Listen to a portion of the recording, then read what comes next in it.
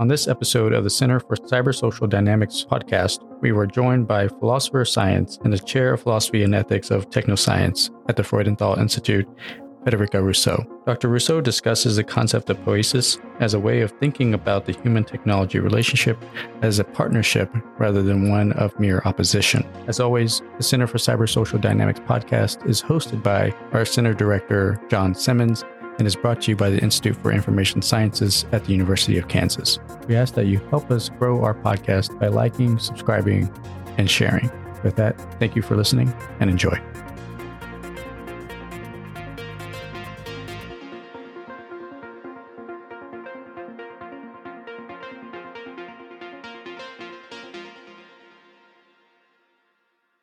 Well, welcome everyone. We've got, today we have Federica Russo joining us. It's a great honor to have you, Federica.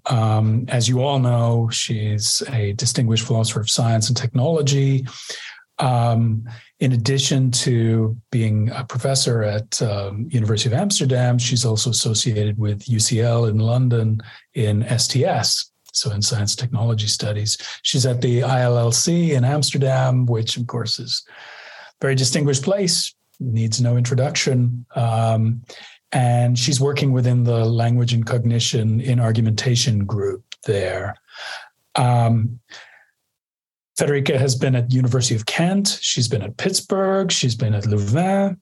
And her research centers on epistemology, methodology, and normative aspects that arise in both the health sciences and the social sciences. I think she's known for the intersection between, let's say, policy questions and questions in epistemology broadly. And so now, as we all sort of grapple with our current changing technological context, Federica's writing a great deal of fascinating work on computation, technology generally, modeling, causal modeling, rule evidence in scientific inference. And her latest book is it's called Techno-Scientific Practices: An Informational Approach. I'm getting that correct. As you probably know, Federica is editor-in-chief of Digital Society and has been the co-editor-in-chief of the European Journal for Philosophy of Science. She's sitting on the management team of the Institute of Advanced Study at the University of Amsterdam, and she's a member of the steering committee of the European Philosophy of Science Association. So Federica has all kinds of service to the profession, is a key player in developments in the profession in philosophy of science, and is one of the most interesting thinkers in the intersection between sort of traditional philosophy of science and epistemology and these new questions that are emerging with the technology that we're all interested in studying in this group. So that was a long introduction, but I'm really delighted to have you, Federica, and I look forward to your presentation and the interesting, inevitably fascinating, undoubtedly fascinating conversation we'll have afterwards. So thank you so much. The floor is yours. Thank you very much, John. This was a very generous introduction, and I feel honored that you asked me to present my work in your group. I've been looking at what you do, and it sounds really great. So I'm very excited to discuss some ideas with you. Let me first share the screen. Let's see whether the technology is on our side, and then we continue. So what I want to talk about today really is how to think and design a human AI system. But I want to start this story a few steps back. I still consider myself a philosopher of science primarily. And in fact, the root of this way of thinking about human AI systems is in reflections that I started about philosophy of science per se. And more precisely, in try and rethink the scientific process, and more specifically, the scientific process of knowledge production for the way in which instruments, technologies are really part of this process. So what I will do is really going a few steps back and start from this division between philosophy of science and philosophy of technology, and trying to restart a conversation about the role that instruments have in this process.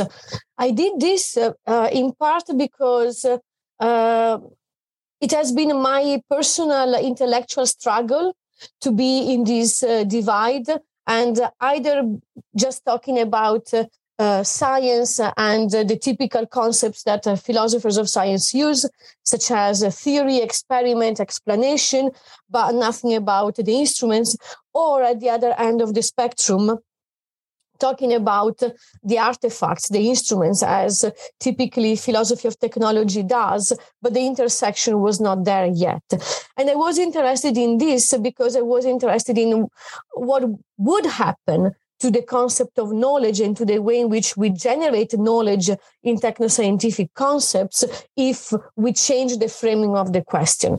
And the central part of the book that came out a few months ago is in this concept of poiesis that I borrow from the Greek tradition. And so it has to do with production of artifacts, but I also expanded with some ideas that come from the philosophy of information. And now this is going to be a pretty long introduction before I get to artificial intelligence and to digital technologies. But it has also, for me, interesting to note that it was not my intention to kind of use this notion of poiesis in the research on AI and the philosophy of AI. But as it is unfolding, I'm discovering that the way in which I'm trying to characterize the relation between instruments and us, it was not intentional, but then as it is unfolded also in collaborations that I have, and this project that just started 2 months ago, in practice, this idea of poiesis is proving to be useful in think of these interactions between us, human epistemic agents, and the artificial epistemic agents. And so this is how I will try and set up the discourse. And I will also add a few reflections on why this may matter at the level of teaching. And I got partly inspired by that, or at least it was an interesting coincidence that as I was discussing these things with some colleagues in Utrecht, it turned out that I listened to your podcast, John, on the ChatGPT, and I thought that there was a lot of consonance. So I thought I should share some of these ideas with you as well, because we seem to be very much on the same page. Okay, so sorry, that's it. So let me begin with the divide between philosophy of science and philosophy of technology. And here I am kind of making a very long story pretty short. What we have inherited is this division between science on the one hand and technology on the other hand, something that has roots in the Greek thinking and putting episteme on the one side, techne on the other, and also putting episteme as hierarchical superior to techne, and so science being superior to technology. As things evolved over time, and especially in the last century, this became to kind of the correspondence between a division between philosophy of science and philosophy of technology, the two fields being by and large disconnected, something that I try to document in the book by looking at the way the fields are organized. Think of the conferences, think of the publications, think of job advertisement. It is very rare to have a profile in which we look for a philosopher of science and technology. And if we look for a philosopher of technology, it is associated with ethics. And there again, philosophy of science are not much concerned with normative questions. So I think this is something that we can see out there that has sedimented in a certain way. The publications are also pretty different. Core authors in philosophy of science, and you can think here of Nancy Cartwright, is rarely cited and discussed in philosophy of technology. And conversely, thinkers that have been highly influential in philosophy of technology, such as Don Heidi, is not thoroughly read in philosophy of science. So there is clearly a division there, and it is there.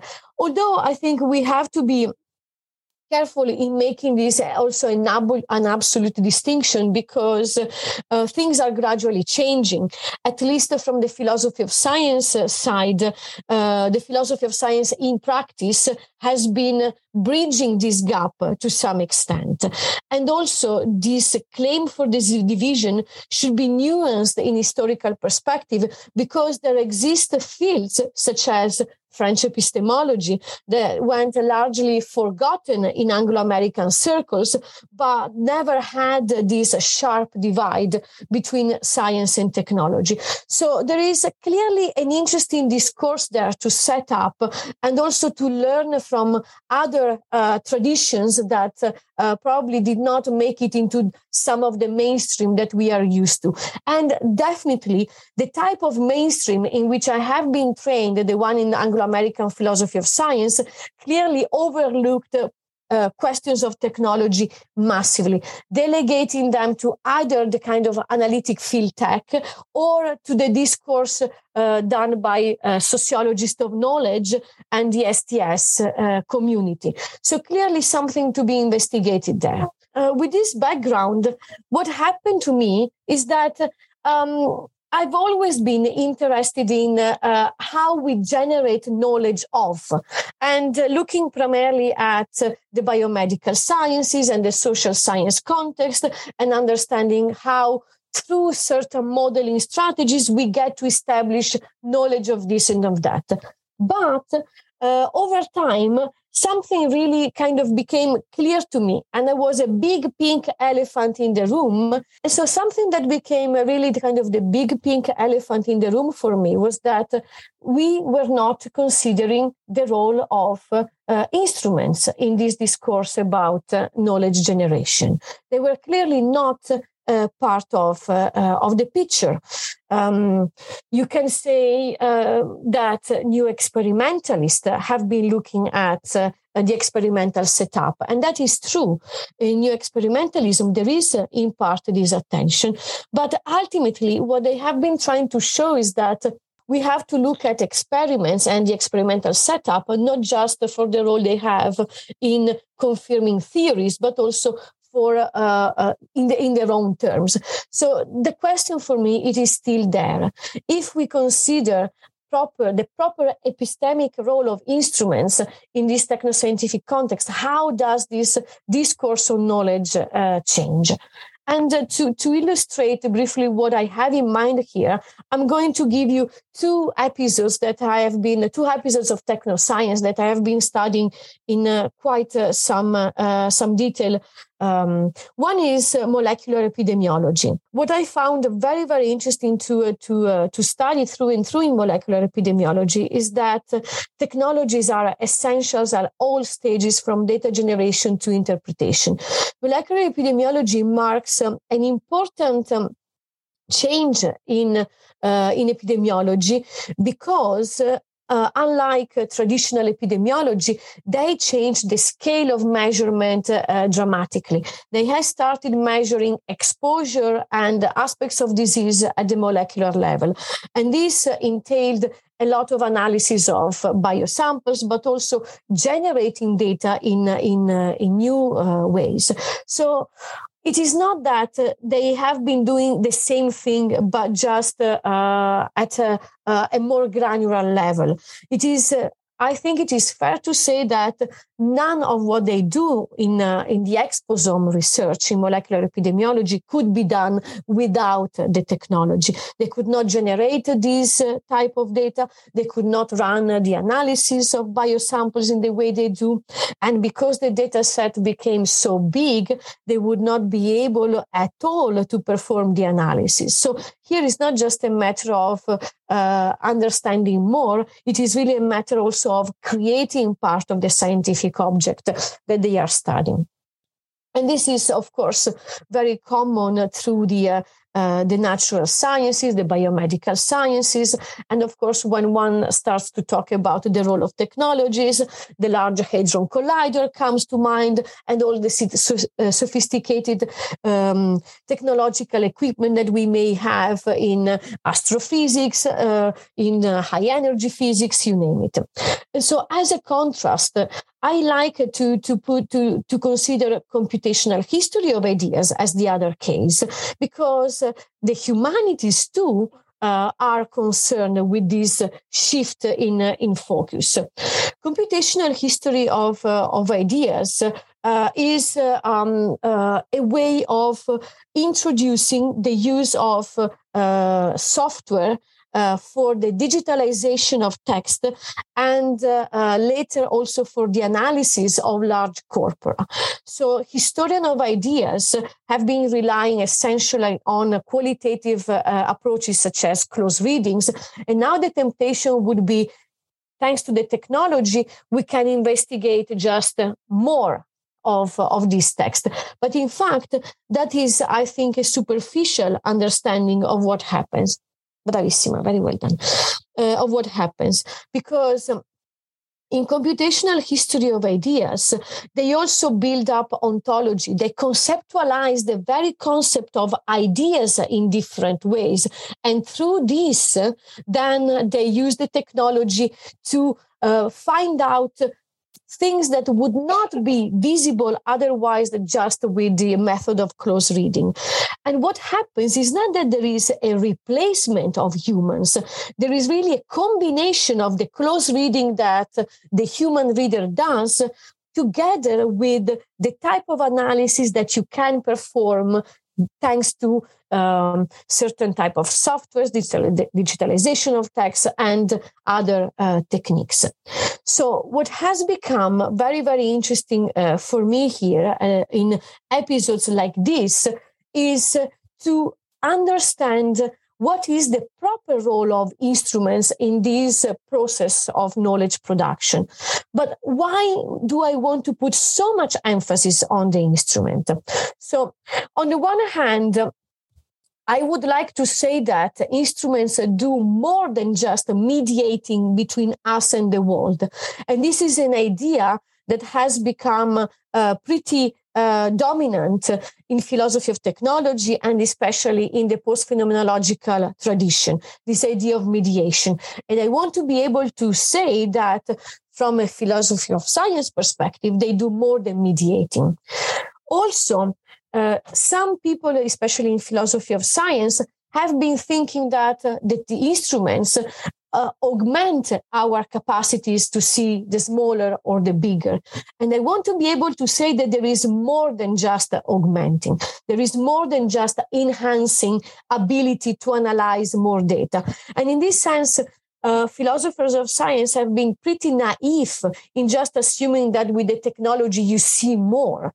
So I want to be able to articulate what is the proper role of the instruments in here. I'm now going to the important part of how I analyze the role of the instruments, but I'm going to give you the solution first. What I am interested in is how we can come to reconceptualize knowledge in this technoscientific concept. And clearly the critical target here, coming from an Anglo-American and analytic philosophy of science tradition, is knowledge as justified through belief. We cannot just analyze knowledge as justified through belief.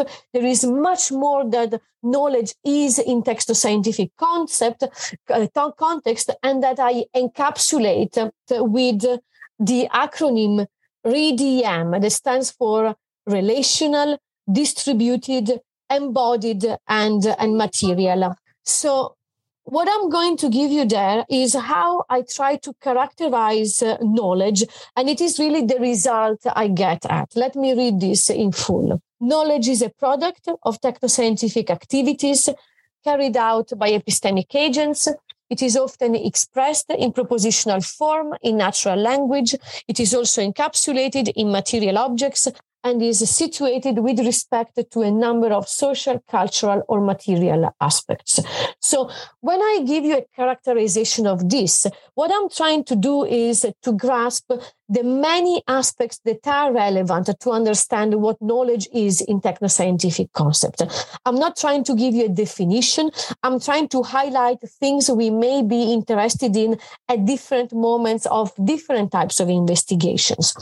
So there are elements of relation, for instance, in the way we relate concepts to each other, but also in the way in which we relate data to theory, the ways in which we relate the experimental results against some background. There are elements of distribution across human epistemic agents, across communities, also across agents that are artificial and human. There are elements of embodiment because the way in which we know the world depends on also our bodies and how we know with our body. And this is something that we can learn from cognitive science to some extent. But I'm also trying to bring into this discussion new materialism and discourse developed, for instance, by Karen Barad, and how much we interact with the instruments in certain environment. And this is part of how we generate knowledge. There are important elements of materiality because the instruments are material, but we cannot reduce everything to this materiality. And clearly there are elements of propositionality, and vernacularity has a large role in this because after all, we express results in natural language, in our academic publications, in the presentations, but we cannot just flatten what knowledge is to propositional contents. All these elements are interrelated rather than isolated. And what I want to be able to say is that one element may become more prominent depending on the specific question at hand. And so in this way, I want to give room for a philosophy of science perspective proper, or a philosophy of technology proper, or a more STS, or those who are more interested in the power structure in science, and so analyzing also these elements of distribution across institutions and funding agencies and aspects like that.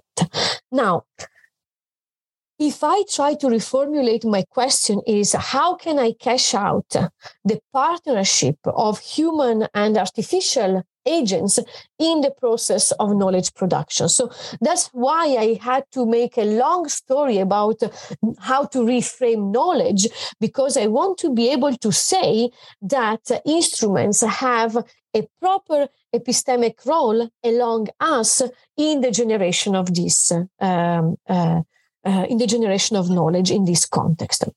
And here is where I come to the idea of poiesis, or how I try to express the fact that we co-produce knowledge together with the instruments. So remember, it's not I'm just looking for the mediation. I don't want to flatten this all onto the instrument, but I really want to be able to understand how we do this together.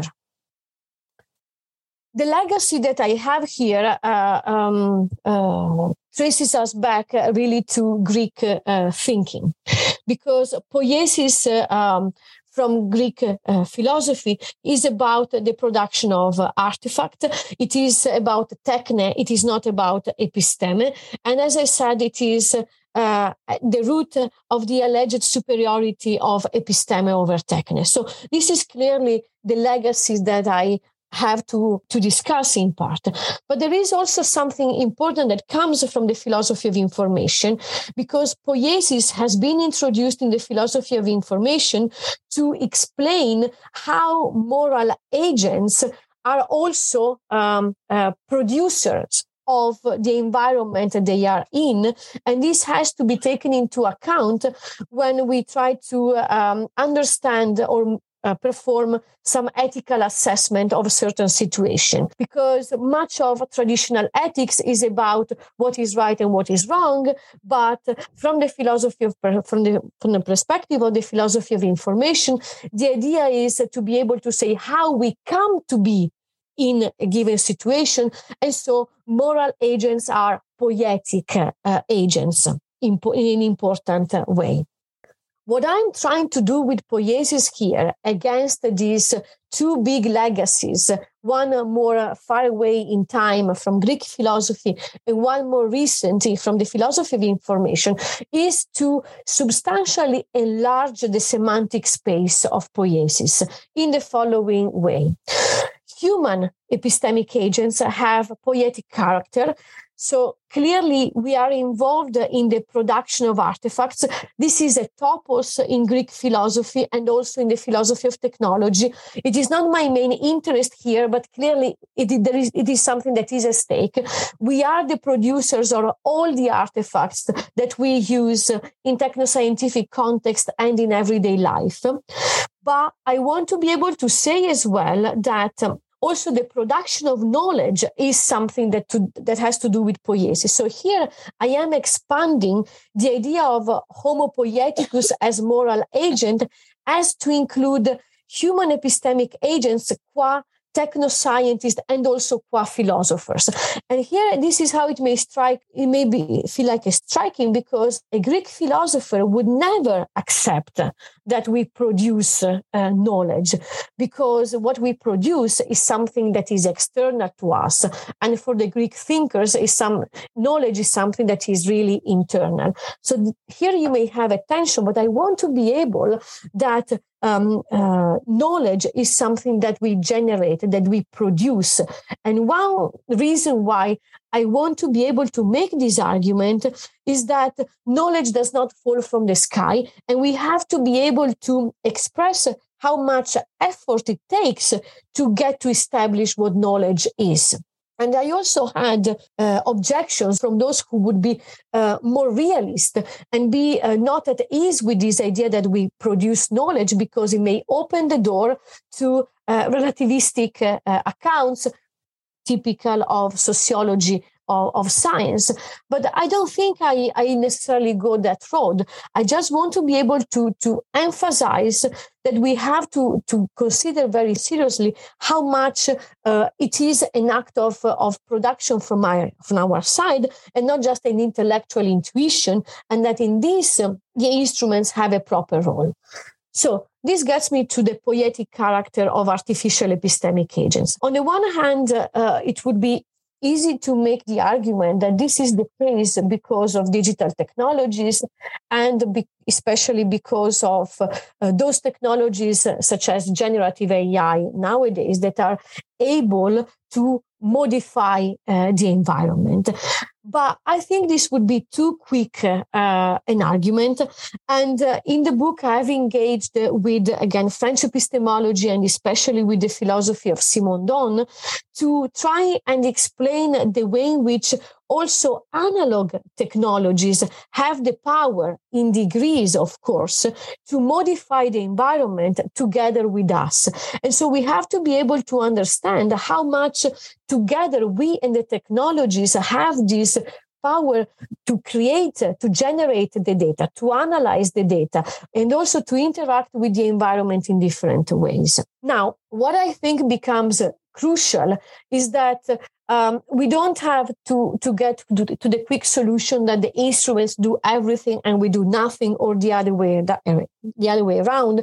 It is really to be able, for every single episode of technoscience that we want to investigate, how we have to modulate how much we are involved, how much the instruments are involved. But also, there are questions at the normative level that easily and quickly kicks in, because there are responsibilities that then become involved, and these are both epistemic and moral.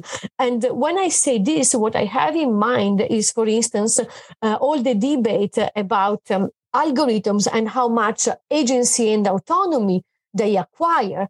And then the argument becomes very quick to say, oh, but there isn't much we can do. No, there is a lot that we can do because we are also the designers of these algorithms. And so we can decide how much autonomy and how much agency we may want to give to these technologies. So that was really kind of a long story, but for me, it was very important to rethink that in many of the settings that, and many of the scientific cases that myself and my colleagues, philosophers of science, have been investigating, really the role of technologies and of instruments have not played a large role. And here I've been trying to say how it plays a role, because the technologies are there and they have a proper epistemic role in this process. Now, you may think this is perhaps an intriguing story. Maybe it is a way in which we may bridge philosophy of science and philosophy of technology. But what is this for? What is this for is that's really not what I had in mind when I started working on this. But as I started collaborating with other people, it seemed to me that it may be one way in which we look at AI and some of the challenges ahead of us because of generative AI and many digital technologies that we are in use. So let me try and say, what is the point of adopting this stance in research?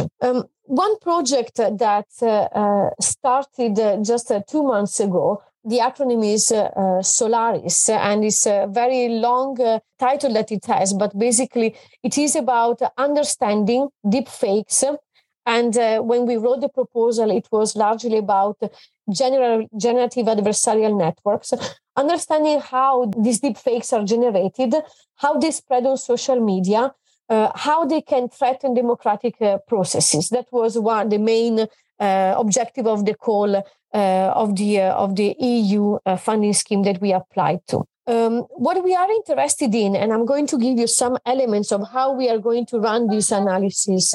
We are interested in seeing how users trust deepfakes from a system perspective. And I'm going to say a bit more about this system perspective in a moment. Of course, a part of the project will also be about what is the appropriate level of intervention to diminish the effects of infodemics, but also what is the good use of deepfakes. Because what is becoming clear in the past few weeks of carrying out the research is that this has literally exploded from the time we wrote the proposal just about a year ago until now.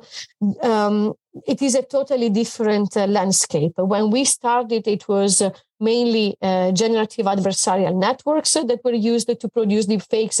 And now there is a whole array of technologies that are able to produce deepfakes about pictures, videos, reproducing even voices, and this in matter of even minutes and 3 clicks away from spreading deepfakes on social media.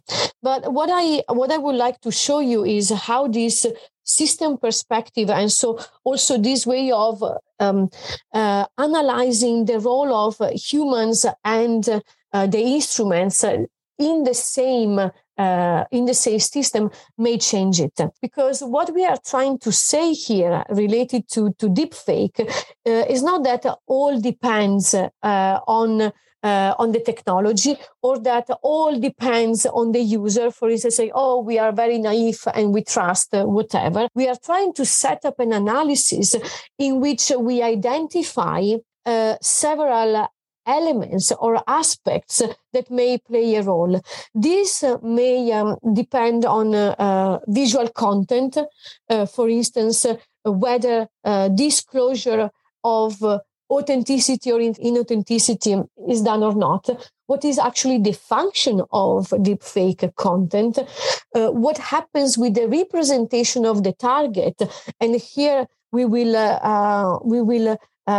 work a lot with colleagues in visual semiotic to understand how changing the target and the part of the content may change in turn the perception of trust. Also, the integration of inauthentic content in something that was originally authentic. But at the same time, we are also interested in understanding how the viewing the content may make a difference.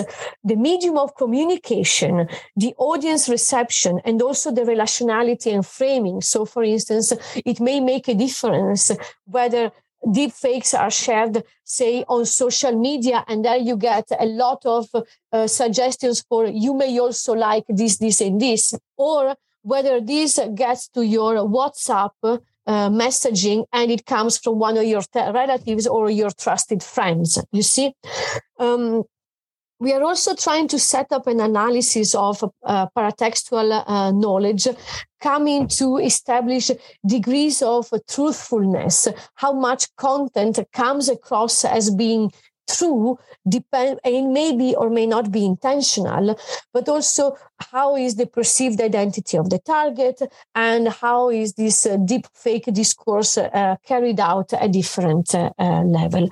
What I find interesting in the type of analysis that we are setting up is that it inherits some of the elements of actor network theory, because basically we are putting a number of elements on the same level, just as ANT would do, without a pre-ordered priority. So us, the instrument, the generated content, specific elements of the generated content, parts of the environment, part of the technologies.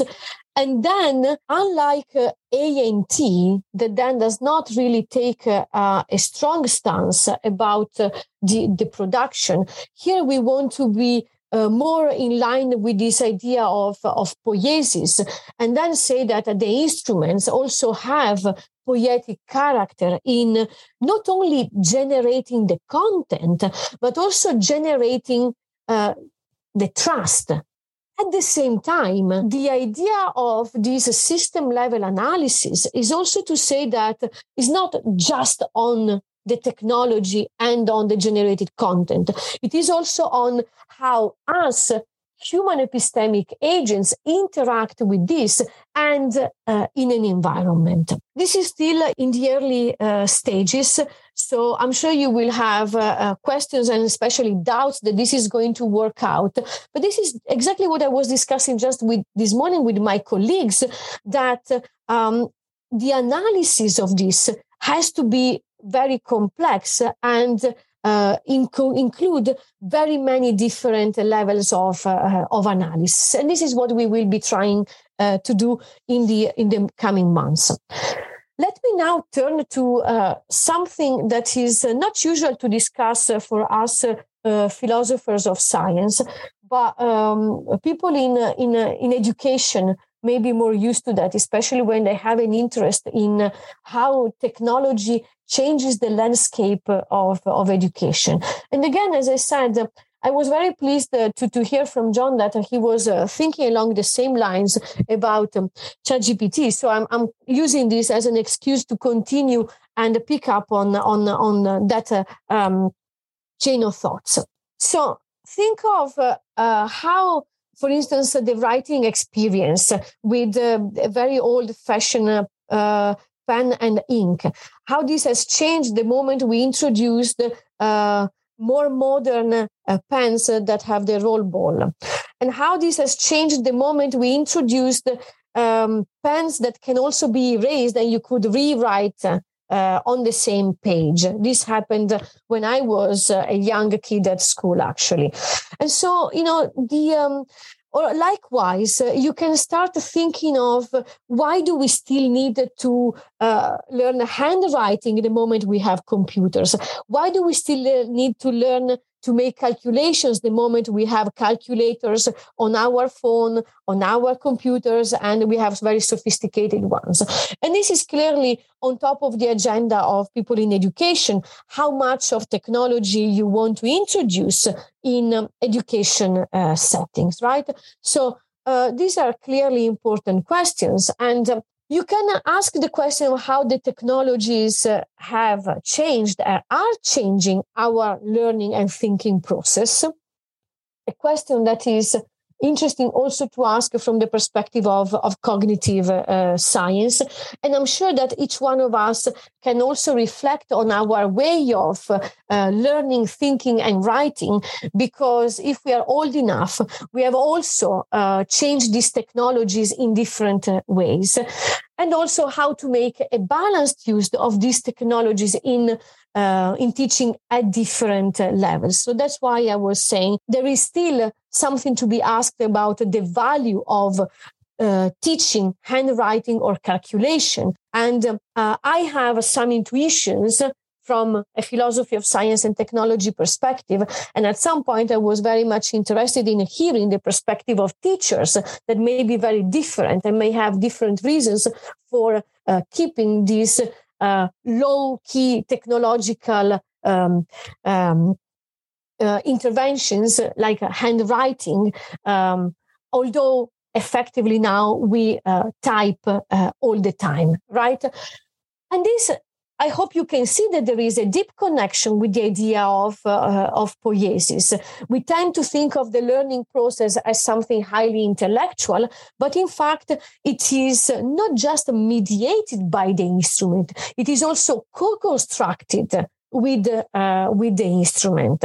So this is something that I would be able at some point to articulate in a context that is not a techno-scientific, such as molecular epidemiology or such as computational history of ideas, but that ultimately has an important role in our academic environment. Now, questions that I'm interested in, as I say, is how do technologies structure our thinking, writing, and speaking? How to educate and train advanced students or early career to be self-reflective about the role, the use and role of technologies, but also how much technology am I allowed to use or do I want to use? Now, these things may seem highly disconnected again, but I hope I will be able to show you that the connection is there. So, this scrambled entirely the animation. So, think, for instance, of how you can structure your thinking differently if you use Microsoft Word Basic or writing in LaTeX, where you are much more forced of thinking of the structure of a document. So this is effectively a piece of software that then translates into text.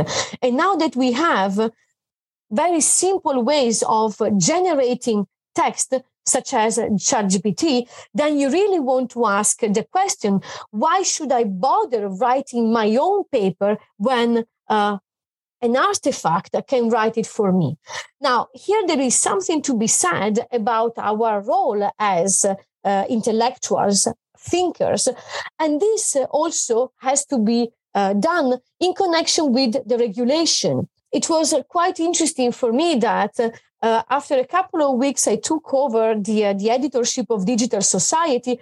I received an email from Springer saying, watch out, because this AI system cannot be listed as co-author under our regulation, but we are encouraging authors to document in the methodology section or anywhere else in the paper in case they have used these technologies for the writing of the paper.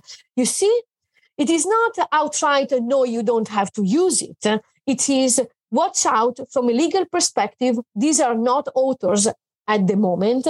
Yet, if you are using it, you have to tell us how you are using it. So this for me, and now I put on my hat as a supervisor, it is a conversation that I need to have with my PhD students, with the early careers, and also with my master students writing their thesis. Okay, because the point there is not just I'm going to run a plagiarism software, or I'm going to use this detection software to see whether the content has been generated by the AI. The question is why it is important that we generate content, or why it is okay that we make this content partly generated by an AI. right? I don't have an answer to that. I'm just putting this on the table as something that we may want to discuss. And this is exactly the idea of poiesis, not to demonize that the technology is part and parcel of my writing process, but thinking of how I want the technology to be part of my thinking and writing process. And likewise, giving presentation, which is something we do all the time, is something that has changed. In the past, we used to make no use whatsoever of visual support. Then we had the translucent things that we had to print out. Then we got PowerPoint, and now we even have an assistant on the PowerPoint giving us suggestions how to set up a beautiful slide, right? There again, I think there is something very, very interesting to reflect upon, and that clearly you may consider it just from a legal perspective. This is what most people will do, kind of jump on it and say, hey, wait a minute, we have to regulate authorship. Or you may, as I'm trying to do, to think a bit more deeply of how this partnership happens, and also be able to make decisions for myself on the one hand, but also to help the more junior generation to see how they want to go about this interaction with the technologies. Okay, so I'm coming really to the conclusion. Technology has always been there with us, not breaking news, and is not going to go away at all. If anything, it is going to be even more complicated how we have to negotiate our relationship with technology. Clearly, there have been very many changes and transformations, and there will be many more in the future. The big challenge that we are forced to face now is with these generative AI technologies. The deep fakes is the one that I am investigating with colleagues just now, but I also gave you examples of how this may be present in our daily life as academics. And now I'm kind of going back to where I started. I don't want to start just with, we have a problem, panic, what do we do? I think there is a discourse to be set up from a proper philosophy of science perspective. And this is what I was trying to show, that I would like to think in terms of partnership, not in terms of opposition. And so thinking of how this may influence our research ahead, our teaching, our learning, writing, and speaking, and other types of activities.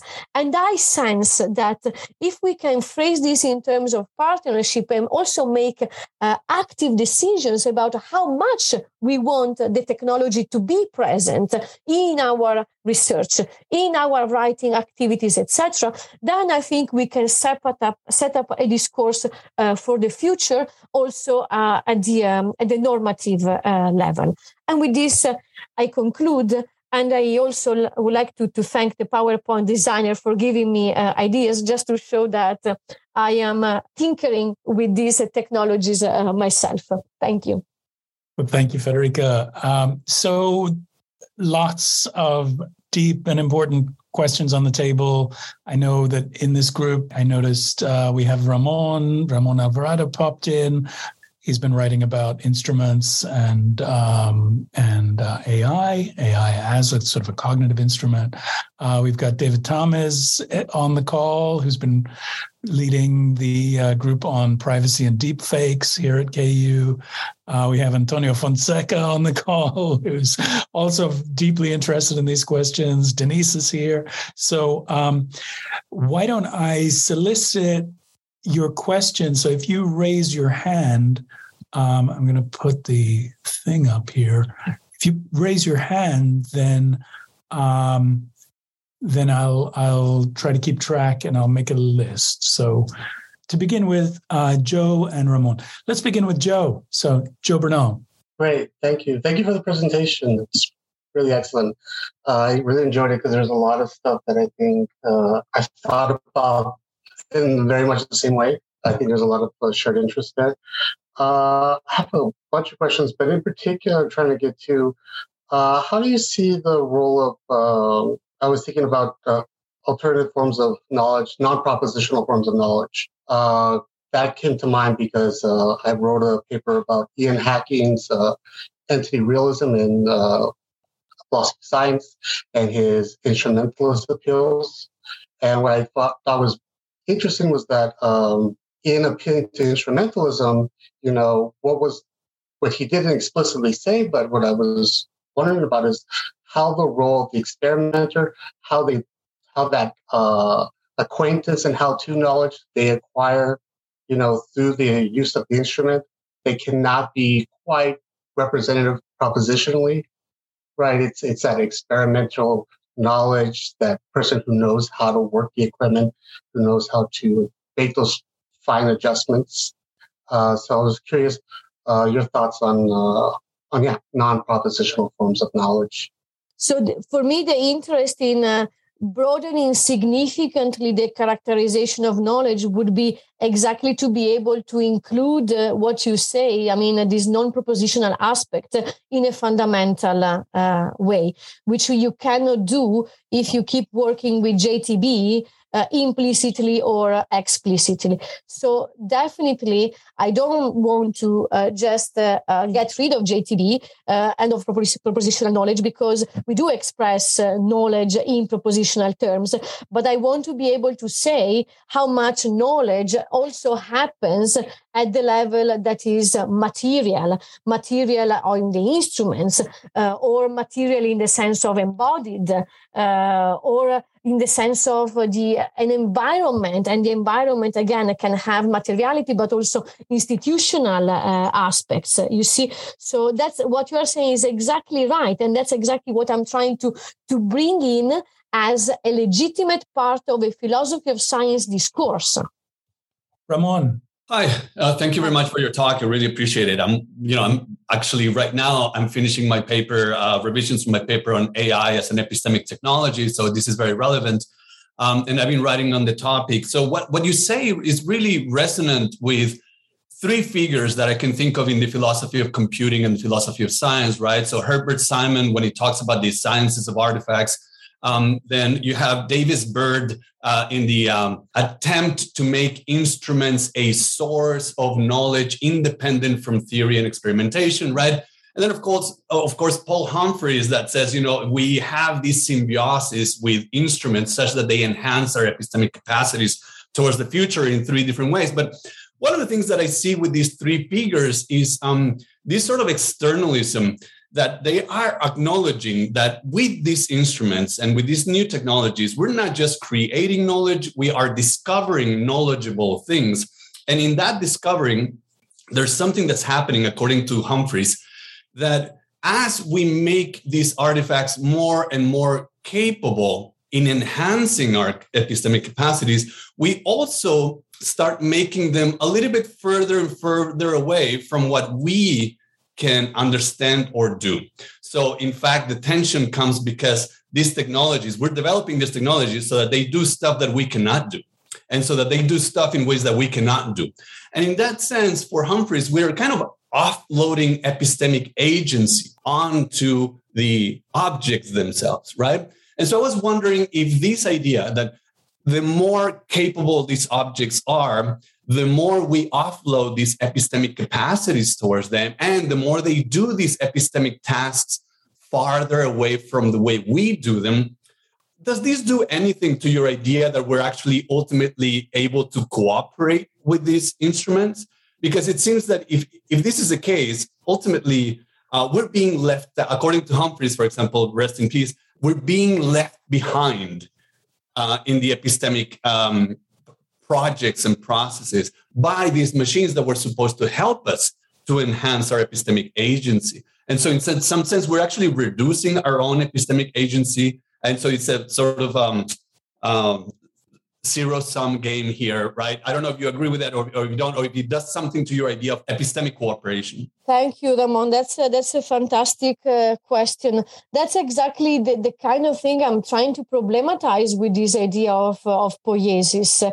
And I don't have a definite stance on the things that you raised, but that's exactly what I would be able to investigate in depth. You see, so I'm trying now to give you a few ideas of how I would go about it. So so yes, there is a danger that we have a big gap, kind of a distance between us and the instruments, because the instruments do things that we cannot do. That's exactly what I was trying to say with the molecular epidemiology, right? I mean, it's not just kind of looking through a microscope and analyzing a biosample. What a mass spectrometer does is something I would not be able to do in any possible way. So are we introducing there a gap? I think it is possible that we are introducing a gap, but maybe we have to reintroduce a consideration of how much of us and our thinking and of our design goes into the machine. Then you might say there will be cases in which no matter how much I am able to kind of log this process from theory to the construction of the artifact, then the machine will do its thing. That's the problem with these nested algorithms in climate science, right? And that's probably one of the things that you have in the back of your mind. So this is where my intuition is that maybe we have to become a bit more normative, right? And instead of accepting that things can go that way and then we introduce this big gap, then we have to say, no, the gap is too big. We don't want that gap, precisely for the reasons that you mentioned, because being partners also means being in some kind of dialogue. If I lose total control from what the machine does, maybe that's not a partnership anymore, right? So I guess that with this idea of poiesis, I could navigate a more descriptive level and a more normative level and analyze some of these contentious cases. So I think you are putting the finger exactly on what I hope one would be able to do with this concept. Good. Do you want to follow up, Ramon, or shall we go on to the... Yeah. I mean, I can follow up, but it's a worry that I have, and I'm afraid that I'm just going to repeat myself because it's if you read the conclusion, which is just one paragraph, to Extending Ourselves by Paul Humphreys, right? The conclusion there is that the cat is out of the bag. We've done this. We've been doing this since we came up with computational methods. So he's not talking about AI or large language models. He's talking about simulations in the 40s, 50s, 60s, 70s, and 80s, right? And so he's saying, like, look, now we found a better method for the acquisition of knowledge. How can we go back? It just so happens that acquisition no longer, that method doesn't involve us anymore, right? And I know with your, with the technoscience approach that you're trying to bring back, I'm afraid that what you're doing is not so much bringing the instrument back. I think what you're trying to do is bring the human back into the loop. As well, yes. Right. But that's because if we accept Humphrey's ideas, we already are far behind the machines that we've evolved or came up with for knowledge acquisition and creation. And so, I think the last sentence, I have it right here, of that, it says, if this is true, the philosophy of science, or at least part of that of which deals with epistemology, no longer belongs to humans or the humanities, right? And so, again, I don't know if you want to sort of, I don't know if I'm repeating myself, but it is a fear that is very complex, and it's not so much part of the paranoia that's going on right now, but it's still very much there. That's an interesting thought, Ramon, really, because yes, there have been places in the book where I say the humans have to be in this process. That's why I was talking about the responsibilities. I guess it is because this project for me started from philosophy of science, where the instruments are absent, that I was trying to put the instrument in the typical philosophy of science discourse. But I think you are totally right that then if you look at it from the Humphreys perspective, then yes, the project is to put the humans back, and we have to be back. And so two things you said, Ramon, that I would like to comment on briefly. One is that Humphrey said it is a better way of generating knowledge. I don't know. I wouldn't take this for granted.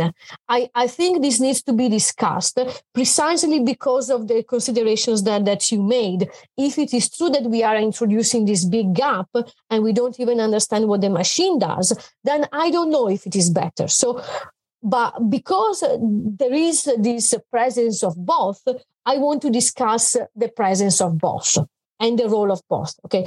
The other aspect that that you said, let me try because I now the thought escaped me. So one was the better knowledge. Yes. Now it is kind of too late. I don't think it is too late, and I've been thinking about that in discussing with students who are super quick in catching kind of the stakes of this. And this is where I realized that I've been also a philosopher of medicine for a long time. And all this regulation in medicine, say drug approval, did not happen over time, right? So maybe AI should learn from medicine here because they have introduced the protocols and the regulation, pharmacovigilance and all these things also gradually, precisely because at some point it was too late. They had the scandals. It was going bad. So now that we are realizing this, so maybe we should think about how much of this technology we want, how much of autonomy we want to give, right? So yes, there is a lot in climate science and elsewhere that escapes we don't have a grip on. But then you can say from tomorrow on, you do this only if we establish the rules. Why is this not possible? It is possible. So that's how I would go. So I think I love your questions. And I hope that this helps have this conversation, not in a way that it is too late, there's nothing we can do, but really to regain a responsibility role that we have. So we're sort of verging into the territory of governance, and I'm happy to see that Denisa has her hand up.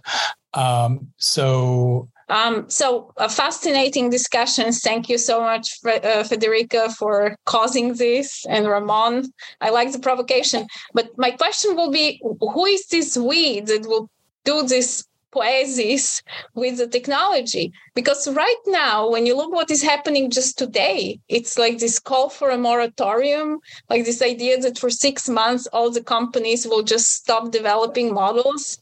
I mean, it's so ridiculous, and it's on a website of an organization called, what is it, long-termism, like some transhumanist, like we that is formed around this demand that we need to catch up with AI and so on.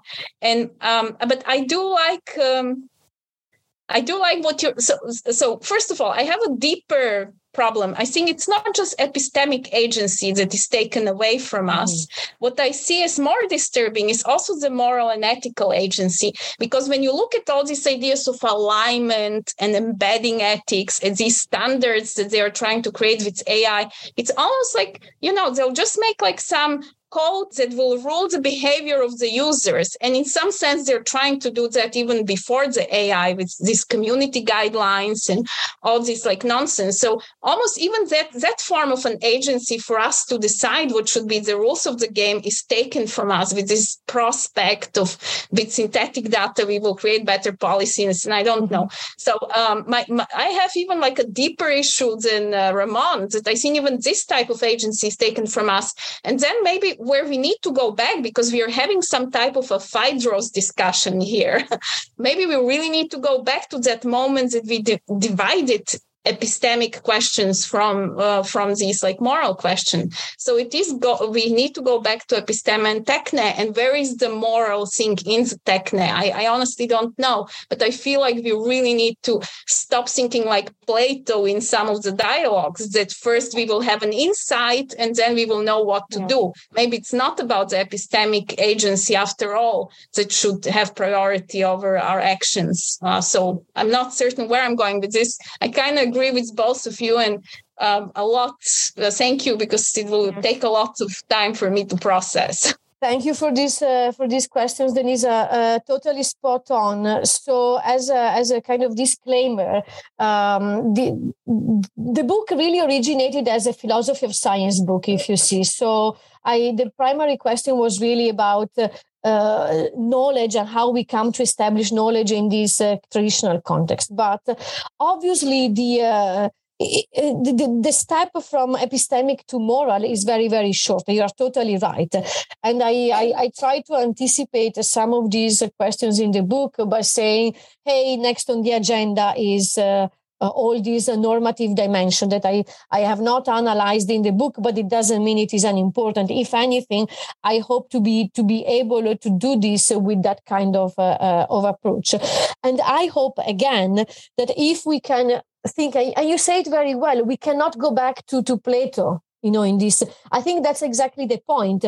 In setting up the question about the moral agency, we cannot go back to Plato anymore. So these instruments are there, and then we have to think of how the moral question is to be asked differently because of this partnership. So 100% with you that we have a huge issue, and we have to tackle it. And it is not just about that the ethical question arises because of the use of technology. You see, because that's the other wrong step that people have made in the past. Philosophy of science, thinking of a value neutrality ideal, and then problem arises because you use the technology. With this, I'm trying to say the moral question arises already at the level of knowledge production. That's why I'm raising the question of responsibility, which is epistemic and moral. I'm just going to give you a quick example. Fantastic research on biomarkers across the health sciences. What are the consequences of that? No, it's not a neutral concept from a moral perspective. Okay, so the fact that we can technologically study, identify, validate biomarkers has to go hand in hand with what am I going to do with this knowledge of biomarkers. You see, and probably this goes to the problem of epistemic gap. So this is how I'm trying to put the question of morality straight close to the question of epistemology there. Totally with you. Then you started with who is the we. Yes, who is the we? There are different we in this discourse.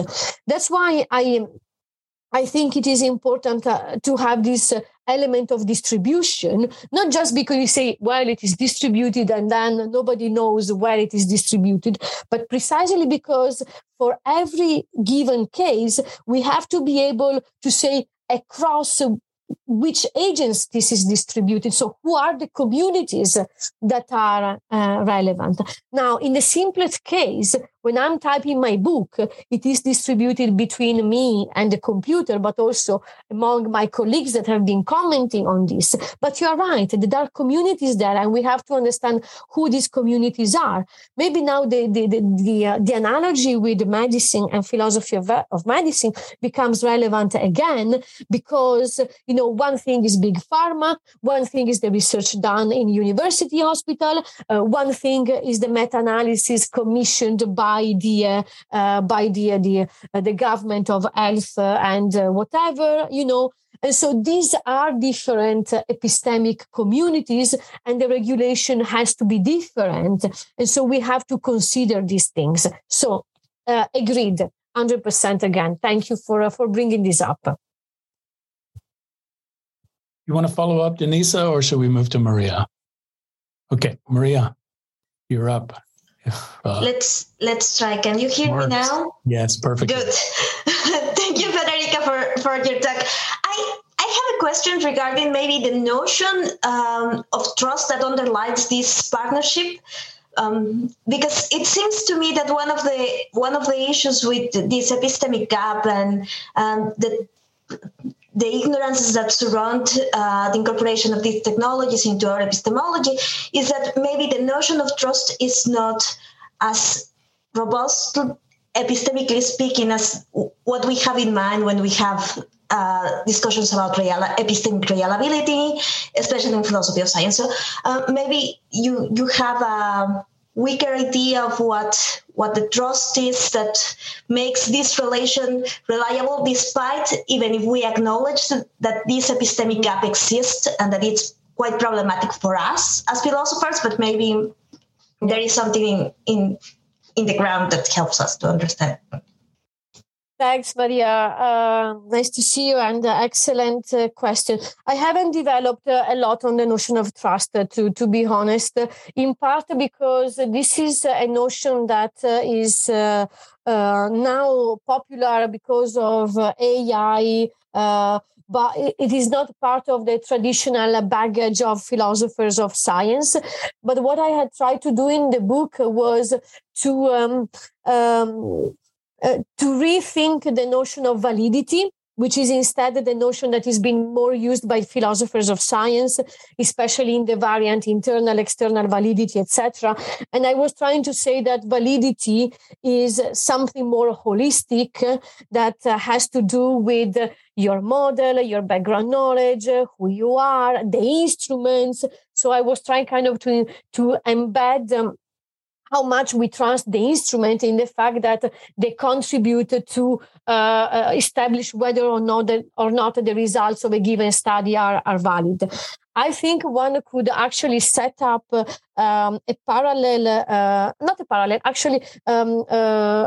complementary research and to understand the sense in which we trust the instrument.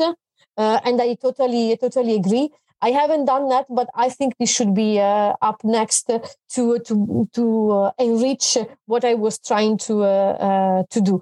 But I think the reason why I hadn't used the notion is because it is not part of this philosophy of science background. It comes from another one, but maybe we have to somehow incorporate it in the way that you are suggesting. If you have intuitions of how to go with it, I would be very, very happy to. I'll send you an email and maybe we can meet or something. Thanks, Federica. Thank you. Okay, so we have Ramon's shameless self-promotion in the chats here, so we'll noted. So Ramon's drawing our attention to his recent paper, What Kind of Trust Does AI Deserve, If Any? Good. So David Tamez is up next. So David, the floor is yours.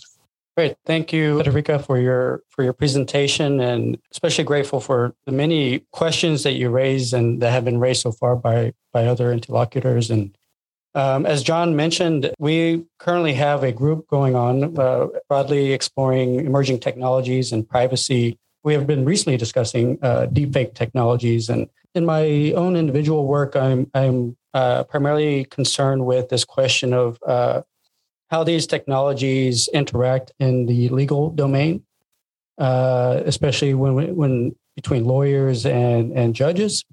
In the recent literature regarding deepfake technology, there's been this question about just how much can be known about these technologies, to the point where the only people that can really speak to it are the developers, and even then they can't really speak to inner workings of deepfake technologies, how they produce what they produce. And I personally view deepfake technologies as being a bit more dubious than, I guess, ChatGPT, especially as an instrument in our sort of epistemic enterprises and so on. But I could be persuaded, but those are just my intuitions. Well, so currently in the legal literature, there's this question about whether and how much evidential policy should be changed in light of deepfake technologies. And right now, it appears practitioners are optimistic about that the legal systems can adapt without any too much additional changes or need for a response from legislatures. And I'm wondering if you have any sort of notions or thoughts about whether deepfake technologies are so different from analogous technologies like photographs, videos, and so forth, that it would require some additional understanding from our legislatures or judges to fully respond to in response to their continued use. Yeah, thanks, David. That's exactly what we were discussing this morning with my colleagues in this Solaris project. And we have experts from the legal domain, and we are trying to learn from them. We didn't go very deep yet, but that's exactly the question I asked them, and they haven't answered yet. It will be an object for a future meeting, so I may be in touch with you about this, because that was exactly the legal scholar in the group was trying to explain this morning why we need this cross-legal approach, because with the deep fakes, it can be about private, about public law, and about competition law, about all these things. So the first point today was just to understand what these different legal perspectives might be. And the question that I asked, and we are going to investigate it next, is does it make a difference that these are digital technologies and generative AI specifically? And what is the difference with respect to analog technologies? And that's the thing that we are going to investigate. So short answer is, I don't know today, but that's exactly one thing that we are going to investigate.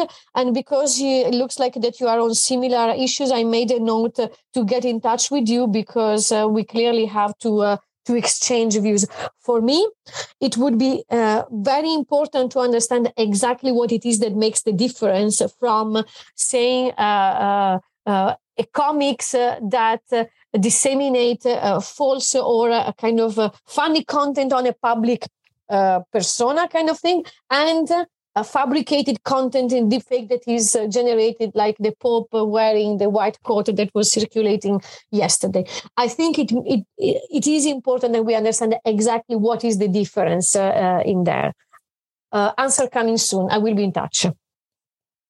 Great. And as a disclaimer, I made a note about your paper, Ramon. I think now that I am more in these projects with people on AI stuff, then it will really become crucial that the notion of trust is explicitly discussed, and you are on the list of things that we have to study. Thank you, Federica. And the one that I'm working on is right now is called AI as an epistemic technology, and it's also very similar to what you're trying to do, right? Bring this instrument as a creator of knowledge and acknowledging that it has an active participation in the inquiry process. Super. I would love to see the draft. Great. So we have a question from Joe. Yeah, I just thought of this idea that we are continuing with the idea of deepfakes. They're kind of going maybe the other direction that Ramon had proposed. What can't AI do? Instead of what can it do and how much it can do, what can it do is something I'm curious if you had thought about. So in particular, what you were talking about, posting information or something, editorial, it looks like it's news, In particular, I went through social media the other day, and I came by this, what's supposed to be kind of an archival post of news from MTV in the 90s or something, right? And they had the reporter there that everybody recognized. But what I found curious and really caught me, and I looked through the comments, the responses, was that people could immediately tell, but not propositionally. They couldn't quite articulate propositionally, but there's just something about the way it looked, something about the performance that immediately triggered people, and they were able to identify, oh, wait a minute, this is not right, even though everything else looked very genuine in its archival sort of presentation. Yes, that is exactly what we will be trying to articulate in what we call the scale of trustworthiness. And that's why we want to identify these elements, what it is that makes you to trust or distrust or make doubtful. And it is not just the quality of the image, say, it may be a combination of things, where it is posted, where you see it, who is sharing it, all these elements. And so it is really socio-technical, you see. That's exactly the thing that we are trying to set up, and then we will have a pilot with participants, and we will test our scale and see whether we are right. That this is how we get to trust these deepfakes, exactly about the elements that you mentioned, and we hope to have something more substantial in a few months. I'm so happy that you say these things, because it looks like that we are on the right track to analyze these deepfakes. Great. Okay. So there are many connections between what we're doing here in the center and what you're up to, Federica. What I would say is, let's hope we can continue these discussions in various ways offline and or by email. And I'd like to thank you for a really very stimulating conversation, a really great presentation, and obviously these are topics that you've mapped out for future work. It looks like we're going to stay in business, us philosophers, for quite a while. So at this point, we're coming to the end of this session, and I'd just like to thank you again. And if everyone can thank Federica for a great presentation. And I thank you, and also for your patience for the disruptions. I mean, no, it was a pleasure. You have to have a co-presenter. You have to give them credit, and just like you gave the AI credit, you have to give your daughter credit. Yeah. They have to start early. Yes, indeed. She can get her Google Scholar account going at this point. Exactly. Thank you all for your great questions. Thank you. Thanks, everyone. Bye. Bye.